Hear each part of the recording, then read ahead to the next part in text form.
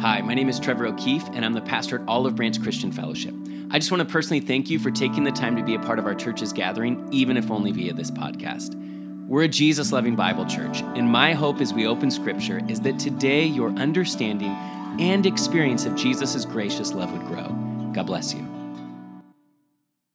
Okay, if you have a Bible, Ecclesiastes chapter 11, we're going to begin reading in verse 9, and I've got a couple of readers who are going to come and read to you this morning. Rejoice, O young man, in your youth, and let your heart cheer you in the days of your youth. Walk in the ways of your heart and in the sight of your eyes. But know that for all these God will bring you into judgment. Therefore, remove sorrow from your heart and put away evil from your flesh, for childhood and youth are vanity. Remember now your Creator in the days of your youth, before the difficult days come and the years draw near when you say, I have no pleasure in them. While the sun and the light, the moon and the stars are not darkened, and the clouds do not return after the rain. In the day when the keepers of the house tremble, and the strong men bow down, when the grinders cease because there are few, and those that look through the windows grow dim. When the doors are shut in the streets, and the sound of grinding is low, when one rises up at the sound of a bird, and all the daughters of music are brought low. Also they are afraid of height and of terrors in the way. When the almond tree blossoms, the grasshopper is a burden, and desire fails. For man goes to his eternal home, and the mourners go about the streets. Remember your Creator before the silver cord is loosed, or the golden bowl is broken, or the pitcher shattered at the fountain, or the wheel broken at the well. Then the dust will return to the earth as it was, and the spirit will return to God who gave it. Vanity of vanities, says the preacher, all is vanity. If you had a time machine that could take you anywhere, where and when would you go? Would it be in recent history? Maybe you just reach back as far as just a few decades to July the 21st of 1969, where you would peer through the circular window of Apollo 11 to watch Neil Armstrong's first steps on the moon. Or maybe you'd want to reach further back than that, to November the 19th of 1863, where you'd be able to pull up a chair to listen to Abraham Lincoln as he delivered his famed Gettysburg Address. Maybe all of that's still too modern for you, though, and you'd go instead back to an era of ancient history. Does ancient Athens then intrigue you? A chance to enter the great Acropolis, to see and listen to Plato and Aristotle. For me personally, I think the Hanging Gardens of Babylon, one of the wonders, the 7 wonders of the ancient world, sounds like an amazing experience to see and take in. Or what if you could sit down and watch Da Vinci actually paint the Mona Lisa? Or Rembrandt paint his famed Return of the Prodigal. Or maybe for you, painting's not your thing. You'd rather hear the Beatles in the 60s.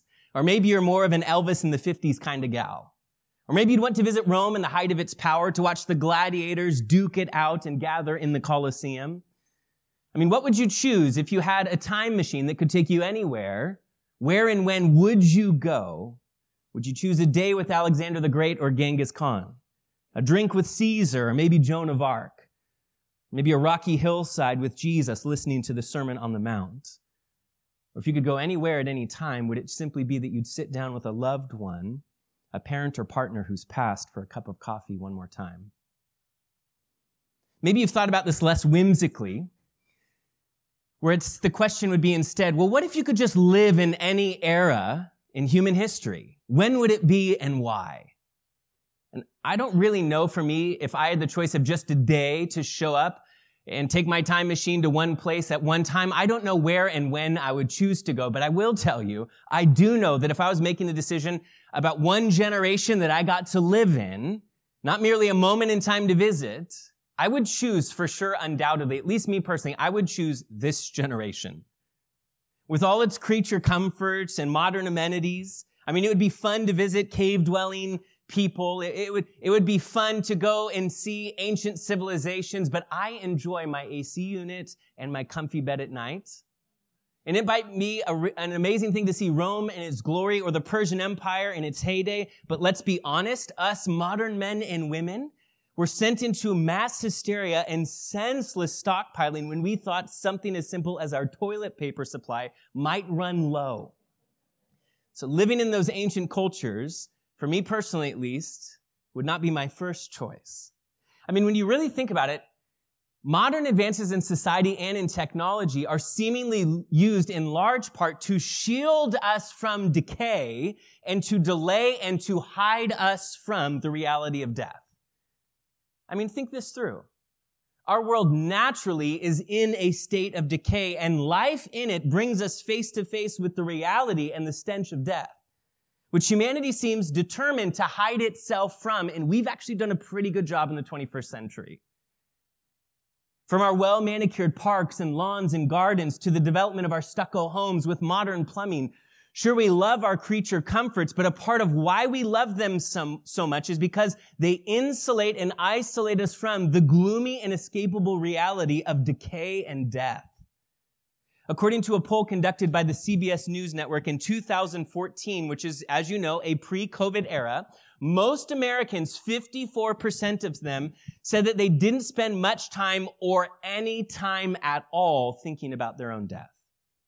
According to data from the company Statista, just 11% of us consider death in our daily lives, with most of us being clearly so busy with the subject of life, according to these statistics, only considering the subject of death, most of us, just 3 or 4 times in a year. In 2022, a survey of Americans was conducted regarding their mental health and thoughts on mortality. Their findings were published under the title of, and I quote, American Attitudes Towards Death in the Time of Coronavirus. Here's what they reported. They reported that more than half of us, 51%, are thinking more about mortality now because of COVID. And yet, most of us, a reported 85%, said that they're still not ready to talk about it, though. I might be thinking about it, but I'm not able to converse about it.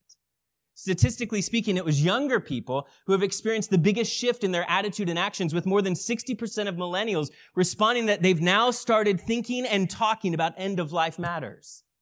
According to this study, the benefits that the survey and research claimed to be the byproduct of people's awareness of their mortality, the byproduct, the benefit of it, was not a benefit to themselves. It would instead be beneficial to their loved ones, saving them from unnecessary hassle as more and more people have become motivated to put pen to paper with end-of-life directives and plans. You see, the voice of Ecclesiastes strongly disagrees with both that observation, that thinking of our death only benefits others and not ourselves, and the preacher of Ecclesiastes would strongly disagree with our choice as modern people to insulate and isolate ourselves from the gloomy, inescapable reality of decay and death. In Ecclesiastes chapter 7, if you look back a couple of pages, beginning in verse 1, he says, "A good name is better than precious ointment, and the day of death than the day of one's birth. Better to go to the house of mourning than to go to the house of feasting, for that is the end of all men." What is the house of mourning is? "And the living will take it to heart." You see, we reverse this because birth, we believe, is worth rejoicing, and death is only accompanied, though, by sorrow. But he's reminding us that birth is just the beginning of a lifelong encounter with sorrow in our sin-splintered, broken world, whereas death provides our only option to ending those sorrows. It's Revelation chapter 21, verse 4 that confirms this when it speaks of heaven saying, "And God shall wipe away all tears from their eyes, and there shall be no more death, neither sorrow nor crying, neither shall there be any more pain, for the former things are passing away." Chapter 7, the book of Ecclesiastes, verse 3, he says, "Sorrow is better than laughter, for by a sad countenance the heart is made better." He's telling you that laughter may distract us, but it doesn't rescue us from our sorrow, nor from our mortality. In verse 4, he says, "The heart of the wise is in the house of mourning, but the heart of fools is in the house of mirth," or partying. Are you hearing him as he warns that a fool fills his life as much as he can with merriment and laughter to distract himself from his mortality, while the wise live life in light of their mortality and eternity? Death, he argues, is good for the heart.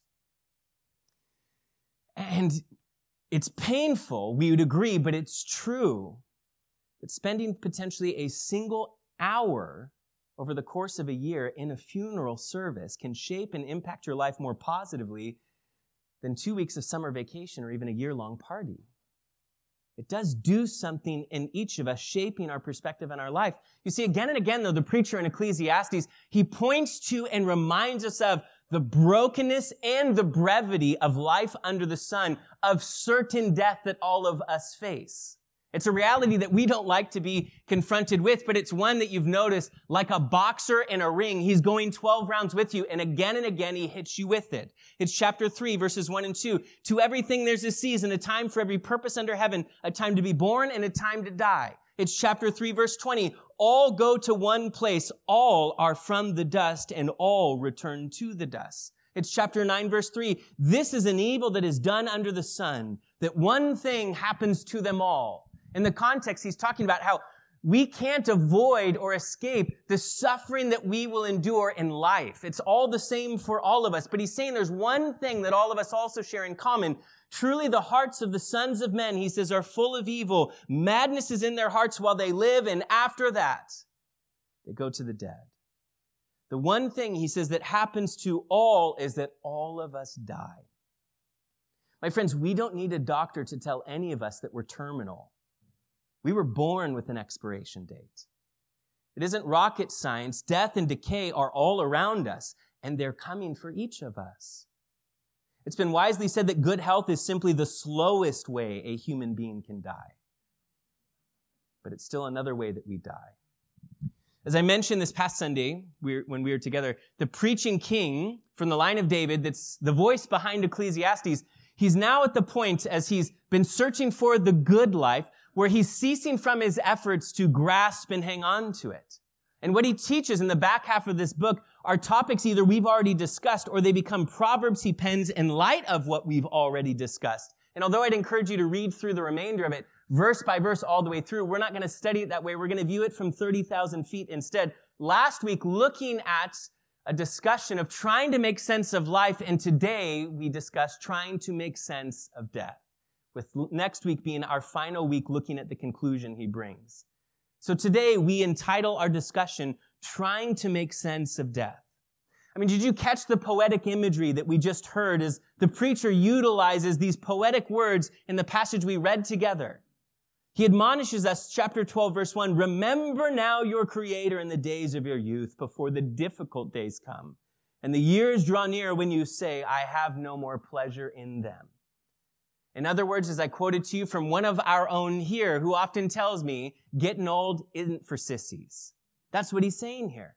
But look in verse 3 at the poetic imagery he uses to describe the aging process that all of us will face. He says, in the day when the keepers of the house begin to tremble. Now, the house he's describing is your body. And the keepers of the house are the ones that are active in your body. He's talking about your arms and your hands. And as you get older, they begin to tremble and become unsteady. And the strong men, that's who the house is standing on. It's your legs. He's saying your legs become weak and weary as the strong men bow down. He says, when the grinders cease because they are few. Any guesses of the imagery? Your teeth. When the grinders begin to cease because they are few, when your teeth are failing you also. He says, and those that look through the windows have grown dim. Your vision, your eyesight, it's failing. When the doors are shut in the streets and the sound of the grinding is low, he's saying that your hearing is no longer what it used to be. When you rise up at the sound of a bird, apparently neither will your sleep be what it used to be. And all the daughters of music, they're brought low. Also, they are afraid of height and of tears in the way. And the older you get, the more you find yourself concerned about the reality and the danger of just a simple fall, a tumble. And then you have a tendency to turn into a bit of a homebody because of that, because there's tears in the way in every direction. He's speaking of when the almond tree blossoms. If you've ever seen an almond tree, there's white blossoms all along the top of it. He's talking about for all of us, well, at least half of us, as you get older, your hair will turn white. For the rest of us, it just abandons you. The grasshopper is now a burden and desire fails. He's saying that everything, every task begins to feel burdensome to you. For man is going to his eternal home, and the mourners will go about the streets. Oh, remember your Creator before the silver cord is loosed, or the golden bowl is broken, or the pitcher shattered at the fountain, or the wheel broken at the well. Remember your Creator, he's saying. Turn to God, he's saying, before your life and your body breaks down and is shattered and fails on you. Then, verse 7, the dust will return to the earth as it was, and the spirit will return to God who gave it.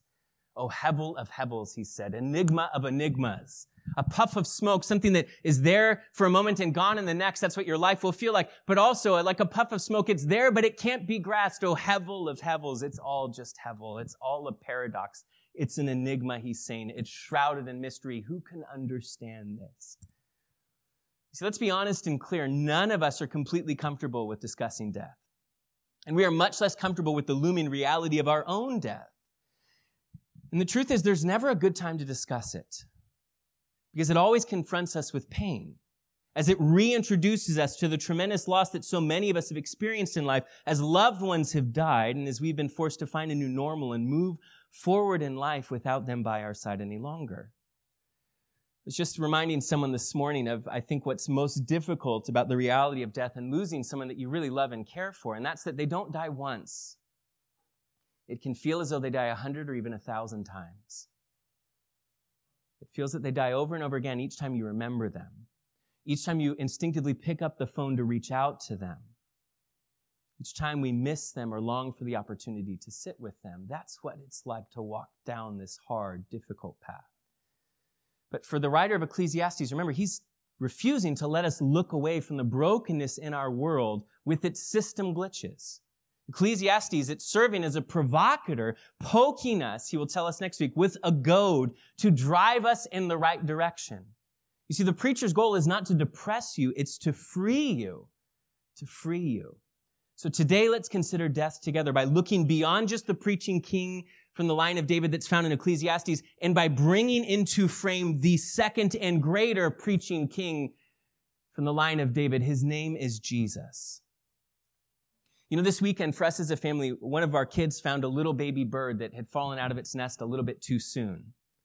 His little wings aren't yet ready. He doesn't have enough feathers, and so he just scurries along the street. And we live near a canyon here in Poway with coyotes that we hear each night and owls that fly overhead. And so we were concerned for this poor little baby chick and quickly scooped it up so that we could try to nurse it back to health and then give it enough time for nature to run its course, for its body to grow and develop the way that it needs to in order for him to move on. And as we took it into our home and have bought some worms, and one of my kids is feeding them the worms, you could probably guess who's feeding them. But there were a lot of tears when the discussion took place yesterday or 2 days ago when we said that, you know, in the end, if we're successful, this bird leaves us. This is not our new pet. We're not putting this thing in a cage. If we nurse it back to health and it grows like it should, this bird's taken off. We'll never see it again. Tears set in. I said, well, there is another option. It's that it doesn't make it. It's that the bird doesn't grow the way it needs to. Or what we realize is the bird is hurt, and so nature will run its course, and the bird will no longer be with us that way either.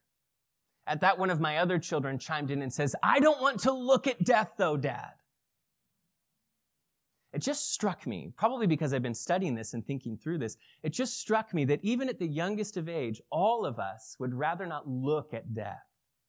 But why are we so uncomfortable with death? And why do we fear it so much? I mean, you could say, even if you look at Jesus, that he staggered under the shadow of a cross that represented suffering and eventual death for him. To be human is to die, and seemingly to be human is to not be very comfortable with it. But why are so many crippled by fear over it and refusing to even think or talk about it? So as we try to consider how we could make sense of death, I want to look at 3 things with you. 3 things that are not just true about society, but 3 things we desperately need Jesus and the rest of Scripture to speak to.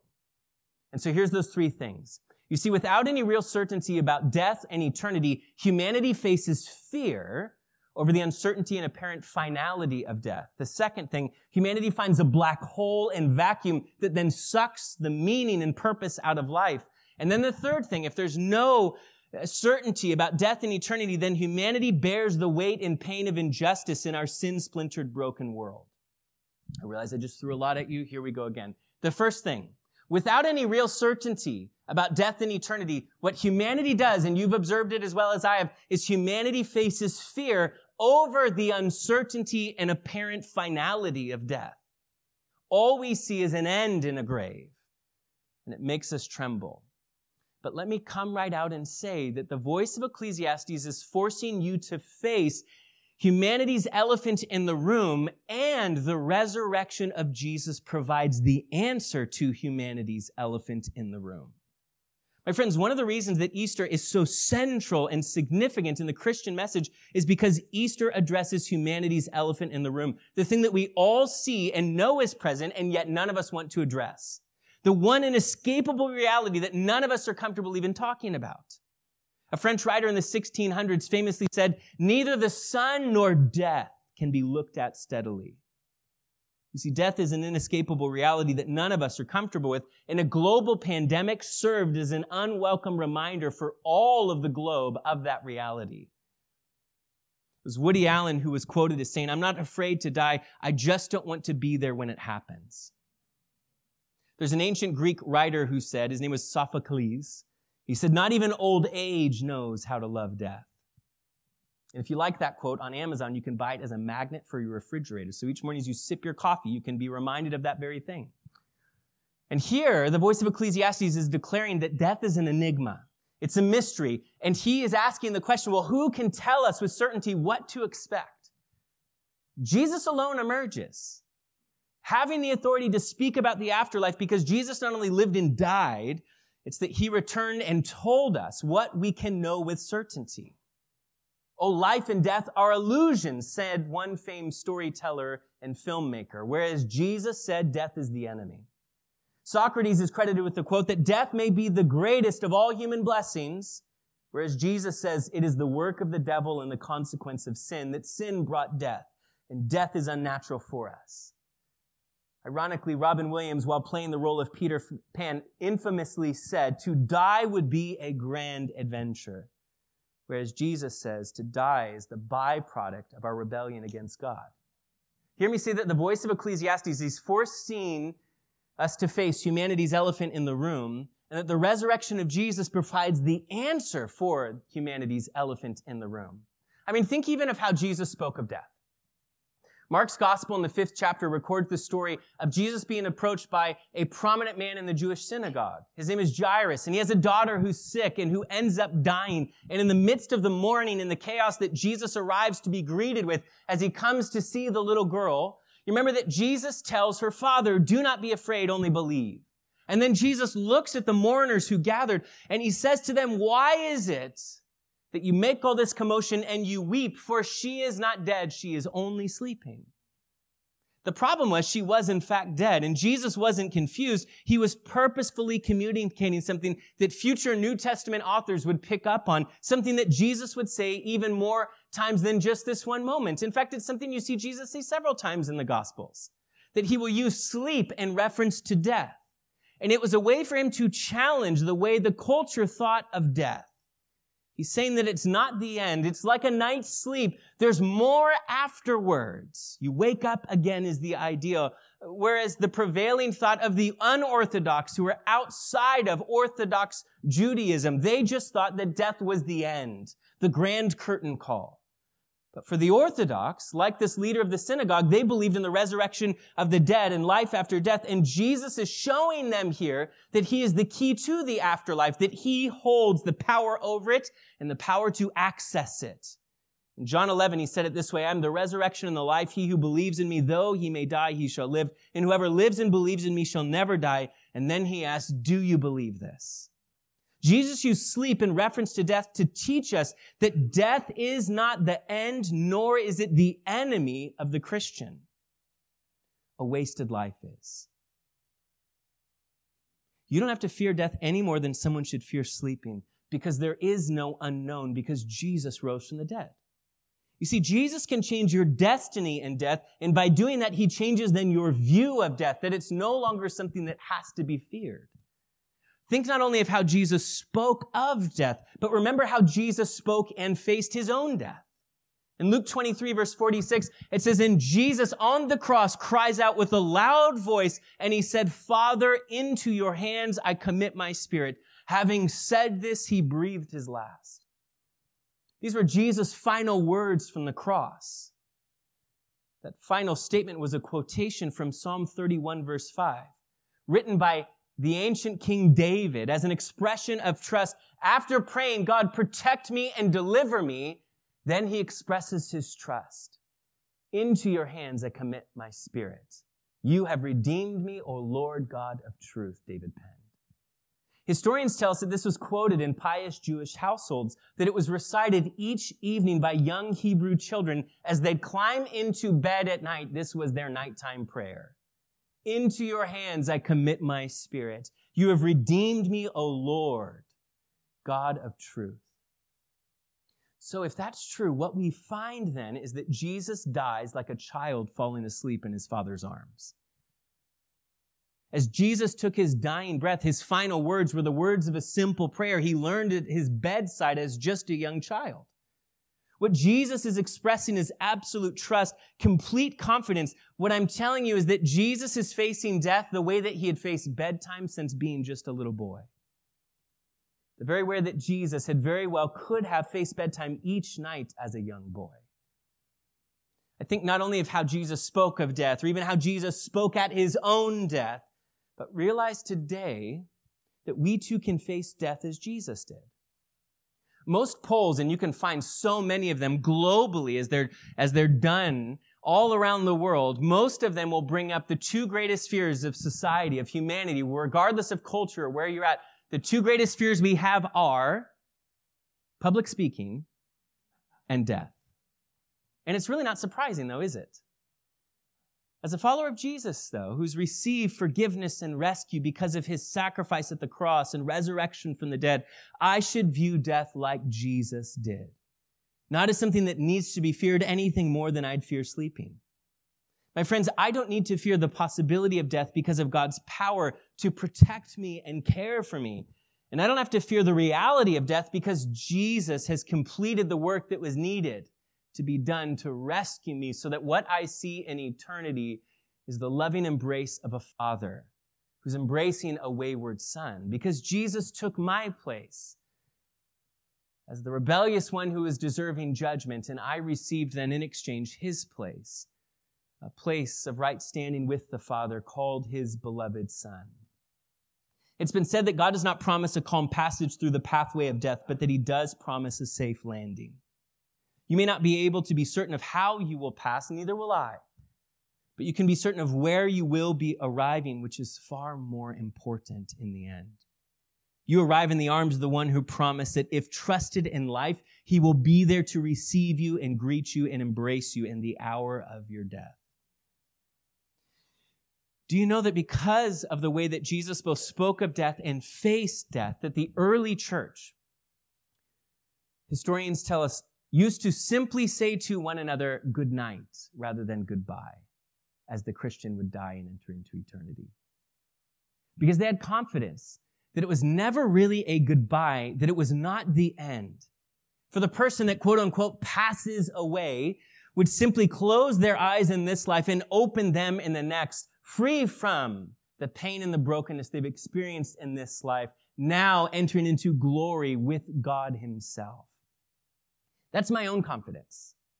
It was just a few months ago when Carol Bruton, a wonderful, dear lady and saint, a part of our church, as her health declined so rapidly from the disease that she was facing, that it became very clear that she had reached death's door. There were a few people from our church that sat with her that day, and I got to sit with them as well. And this was the final comment that was made to Carol.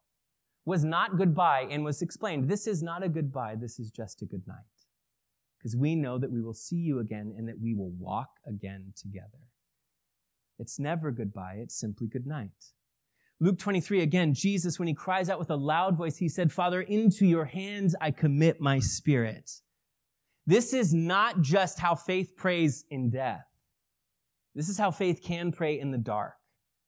My friends, this statement by Jesus is inviting us to choose faith today in the one who loves us and gave himself for us. Choose faith today, not in some distant God, but in a loving and present heavenly Father. Choose to daily surrender your life to him, praying, Father, into your hands I commit my spirit. Tolstoy, in his little book of Confession, observed that faith gives life meaning that even death cannot destroy. You see, without any real certainty about death and eternity, humanity faces fear over uncertainty in the apparent finality of death. But oh, Jesus changes. He changes that so dramatically. But a second thing, without any real certainty about death and eternity, humanity finds a black hole. Without any real certainty about death and eternity, humanity finds a black hole and vacuum that sucks purpose and meaning right out of life. In October of 2020, the Washington Post released an article entitled, COVID-19 makes us think about our mortality. Our brains aren't designed for that. The eerie, and I quote, uncomfortable feeling has been described as grief, as fear or anxiety, but social psychologists have a more robust explanation. It is, and I quote, the existential anxiety caused by reminders of our own mortality. The article continues, the logical outcome is a kind of cognitive dissonance. You know all humans die. You know that you're a human, and yet somehow you don't believe that you yourself are going to die.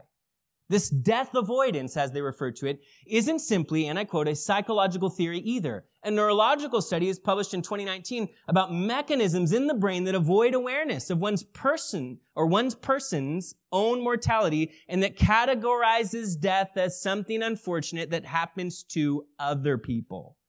In other words, we're wired to accept that death happens, just not to us. Existential shock is what happens when we truly realize that one day we will cease to exist and the world will go on without us.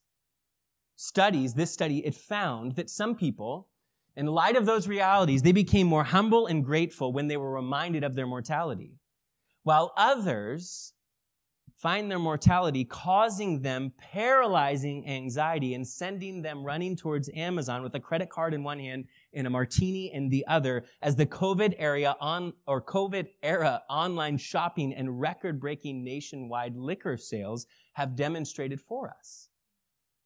You see, without any real certainty about death and eternity, humanity finds that death in a grave is a black hole and vacuum that sucks all purpose and meaning out of life. I mean, we all know that death is non-negotiable. It's a non-negotiable reality for all of us. And yet we do our best to hide ourselves from seeing or thinking about it. And when it comes, we are shocked and angered that we're forced to feel its impact. And when we're forced to face it, we couch it in terms and with euphemisms to soften its blow. We say things like, they aren't really gone. They're a star shining in the sky watching over us now. Oh, they're still with us. They're alive in our hearts. Oh no, he's just bowling now with the big man upstairs. And each time there's a thunderstorm, we're reminded that he's still throwing strikes. Hey, for me personally, I've caught myself nodding as if in agreement at some of these statements that are made at funerals and gravesides. The silly sentiments that we hear often in those settings.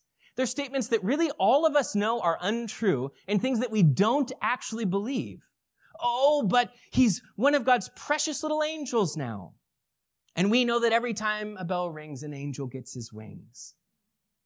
We say them or nod along with them because death is just so uncomfortable for us. We're grasping at something. Maybe the story caught your eyes. It did mine when this past month the headlines read, and I quote, TikToker fakes his own death, then shows up at his funeral to teach his family a life lesson. David Barton came up with the idea after becoming disheartened with how much his family had grown apart. The TikToker, who has more than 165,000 followers, then made a grand appearance at the ceremony, being dropped off at his own graveside service in a helicopter.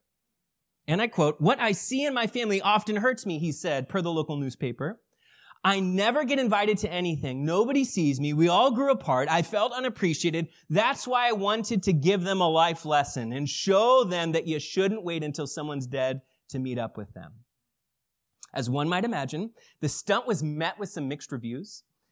Surprisingly, not only according to the funeral goers, there were some mixed reviews. Even the TikToker himself had mixed feelings about his decision after seeing that only about half of his own family had shown up for his funeral. Without argument, it's a weird prank, but he pulled the prank because he knows what most of us know is often true. And that's that death and mortality and grief have a way of putting things back into some sort of a proper perspective, where our values and priorities are often realigned after we encounter death and sorrow and grief. However, we're still left, though, with this existential anxiety and cognitive dissonance. We're still left with what the preacher of Ecclesiastes is here trying to confront us with throughout the whole of his message. The paradox that he's worked so hard to express to us, that your life is lived under the sun, but meaning and purpose for your life can't be found here under the sun. With an under the sun form of wisdom that believes that there's nothing above or beyond the sun, there's no eternity outside of it or God beyond it, you can take this moment then, as we've often said in this series, you can take this moment of you seated here today, zoom all the way out to see each decision you make in your life, each person you impact, how much wealth you acquire, even how much wealth you give away, and maybe even see how many future generations feel your life and impact. We can zoom all the way out and none of it matters. Because your origin was inconsequential, your future in eternity is inconsequential because you're believing that there is none. And therefore your life is of no consequence or significance. You're merely straightening deck furniture on a sinking Titanic. It may look better, but the sink is shipping. The ship is sinking. Glad you're still listening. In an under the sun form of wisdom, you cannot provide answers for life's biggest questions, and you are required to live your life in an intellectually inconsistent way, knowing that there's no point or purpose in life, but choosing to live as if there were anyway. You see, without any real certainty about death or eternity, humanity only finds a black hole in a grave, a vacuum that sucks purpose and meaning out of life itself. If death is our ultimate end, then a world void of God is still yet to answer. Then what is the point? Fill in the blank. Remember, as we've discussed in our series through Ecclesiastes, that either nothing matters at all or absolutely everything matters. And when Jesus rose from the dead, conquering the grave, he proved that there is life after death, and he proved that absolutely everything therefore matters. Because of Jesus' resurrection, our view of death and of life dramatically changes. Quoting from the book entitled Another Kingdom, Departing the Consumer Culture, it says this, it says, for the Christian, death is not a problem to be solved, but a state that animates life. You see, humanity's trying to make sense of death, and there's one last thing I'll tell you, or just point out to you before we transition to worship, and that's that without any real certainty about death and eternity, humanity, the third thing, bears the weight and pain of injustice. Humanity bears the weight and pain of injustice in our sin-splintered, broken world. You know, in my life and experience with other people, I've come to the conclusion that not everyone believes in heaven, but everyone believes there ought to be a hell. Grief and sorrow in life are often doubled because we not only suffer deeply, but we also look around for justice, and often we find none. Injustice in life is painful enough. But if there's not any justice in death either, what's the twisting of the knife in the hearts of humanity? This is why we find ourselves saying and thinking, there might not be a heaven, but there needs to be a hell. Hebrews chapter 9, verse 7 reminds us that it is appointed for man once to die, and after that to be judged. The Bible does not teach reincarnation, nor does it leave you with the bleak portrait of disintegration, entering into nothingness. In fact, in chapter 11, what we just read in verse 7, he says it so beautifully where he says, then the dust will return to the earth as it was, and the spirit will return to God who gave it. Quoting Oswald Chambers, he said, man is dust and divinity. The dust remains, but the divinity returns to the divine. The Bible clearly teaches us then about a final judgment that takes place, which is sobering for all of us. But it's also what we actually believe needs to happen. Because if there's not some form of judgment, then injustice in life is compounded by injustice in death, and it is the twisting of the knife inside the hearts of humanity. The thing, though, that's so very sobering about it, the reality then of judgment, is that it is a perfectly just judgment that is ahead of us, which leaves all of us guilty. You see, the question we will enter as we cross the threshold of eternity's door is not into regard to whether or not we've murdered someone or committed adultery or stolen from others. Because as Jesus taught, we are guilty of what animates those globally condemned actions. By having hatred already in our hearts, by having lustful thoughts running through our minds and envy coursing through our veins, we're already guilty. The question we must answer is not whether or not we're guilty, because we are. The question we will answer is whether or not we have a Savior and substitute who has already paid the penalty for our sin, exchanging our sin for his righteousness and purity, leaving us then to be welcomed and rewarded as co-heirs with the Prince of Heaven. Oswald Chambers, in his book Shades of His Hand, he says it this way. He says, death transforms nothing. Every view of death outside the biblical view concludes that death is a great transformer. The Bible says that death is a confirmer. Instead of death being the introduction to a second chance, it is the confirmation of the first chance. In Ecclesiastes chapter 8, verse 11, the preacher observes something he says is just terrible. Because he says it this way, the sentence against an evil work is not executed speedily. Therefore, the heart of the sons of men is fully set in them to do evil. Though a sinner does evil 100 times and his days are prolonged, yet I surely know that it will be well with those who fear God, who fear before him. But it will not be well with the wicked, nor will he prolong his days, which are just a shadow, because he does not fear before God. There is a vanity, he says, which occurs on the earth, that there are just men to whom it happens according to the work of the wicked. Again, that there are wicked men to whom it happens according to the work of the righteous. And I said that this is also vanity. The terrible thing he tells you here that he's seen in the world, in life under the sun, is that the just, the righteous, the virtuous, they're dealt a bad hand in life. While the wicked continue in their wickedness and they're seemingly kicking back and enjoying the ease of their life. All because, verse 14, he says, all of this is happening because the sentence against an evil work is not executed speedily. I want to remind you today that there are laws at work in our universe. There's the law of conservation, that from nothing comes nothing, because nothing cannot create anything. There's the law of gravity, that what goes up must come down. There's also the law of sowing and reaping. In the book of Galatians chapter 6, it says, do not be deceived, God is not mocked, for whatever a man sows, that also will he reap. In the law of sowing and reaping, I can promise you three things. The first is that you will reap the same. If you plant an apple seed, you will reap, not an orange tree, but an apple tree. You'll reap the same. You'll also reap more. It might be a tiny seed, but it'll grow as a massive tree. And the unfortunate thing that causes all of us to find ourselves so deceived so much in life is that you always reap later. There's a delay before the reaping, whether it's judgment or blessing. You will reap what you sow. It might not be in this life. It might be in the next. You'll reap the same. You will reap more, but you'll reap it later. The warning is, do not be deceived. See, the preachers observed again and again that there's no justice in life, and if there's no life after the grave, then there's no justice at all. But read what he tells you there in your Bible in chapter 11, verse 9. He says, rejoice, O young man, in your youth, and let your heart cheer you in the days of your youth. Walk in the ways of your heart and in the sight of the eyes. Just pause for a second. When it says walk in the ways of your heart, he's not saying like, follow your heart. The heart used to in ancient cultures not be thought of as the seat of emotion, but the seat of the intellect and the core central part of who you are. He's not saying go live whatever you feel and think. Follow your heart. It's very different. He's saying in light of all that you've learned thus far, take it all into account and then follow it. Be true to it. But know that for all of these, God will bring you into judgment. This is chapter 11, verse 10.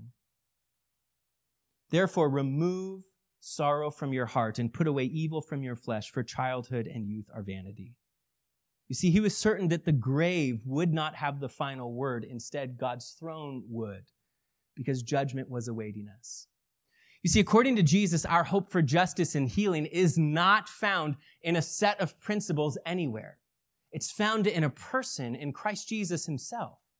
I love how author Tim Chaddick, in his book about Ecclesiastes, he wrote it this way. He says, but how when we are all guilty, can he do that? Can he offer us hope and justice and healing? The gospel tells us, and I quote, that he was denied justice so that we could be justified. He took pain and shame for our injustices so that we could have the comfort and joy of his righteousness credited to our account. That's why he went to the cross, so when we have the hope and promise, he will put all things right again. Justice one day will be done. Jesus is the world's judge. We are going to meet him eventually. It's just a question of whether we will meet him clothed in his righteousness or found in our own guilt and shame. Jesus came to bring life as well as ultimate justice. When the preacher asks, who can show us what will be after death? Jesus says, I will. I will show you. Let's land this plane together. Charles Spurgeon, he wrote, observing that it's not walking in the valley, but through the valley of the shadow of death, that the psalmist in Psalm 23 has confidence that his good shepherd would be there with him even through that valley. When he says, we go through the dark tunnel of death and emerge into the light of immortality, we do not die, we do but sleep to wake in glory. Spurgeon says, death is not the house, but the porch, not the goal, but the passage to it. Whereas the Apostle Paul had said it, to live is Christ, to die is gain. Just think about this. I don't know if you've been to funerals by people who have the hope of Jesus and then funerals and memorials for those who do not. But there's a startling, massive contrast, isn't there? Between the funeral of someone who lived a life with an under-the-sun mentality that this is all that there is and there's nothing above or beyond it. When people gather around to remember and memorialize and to give some hope or peace, there's not much of anything that can be said. There's no comfort to offer. If all that is seen is all that there is, then all is lost. There's nothing of meaning or value for anyone to even say or share. They can reflect and say, well, I'm grateful for this or for that.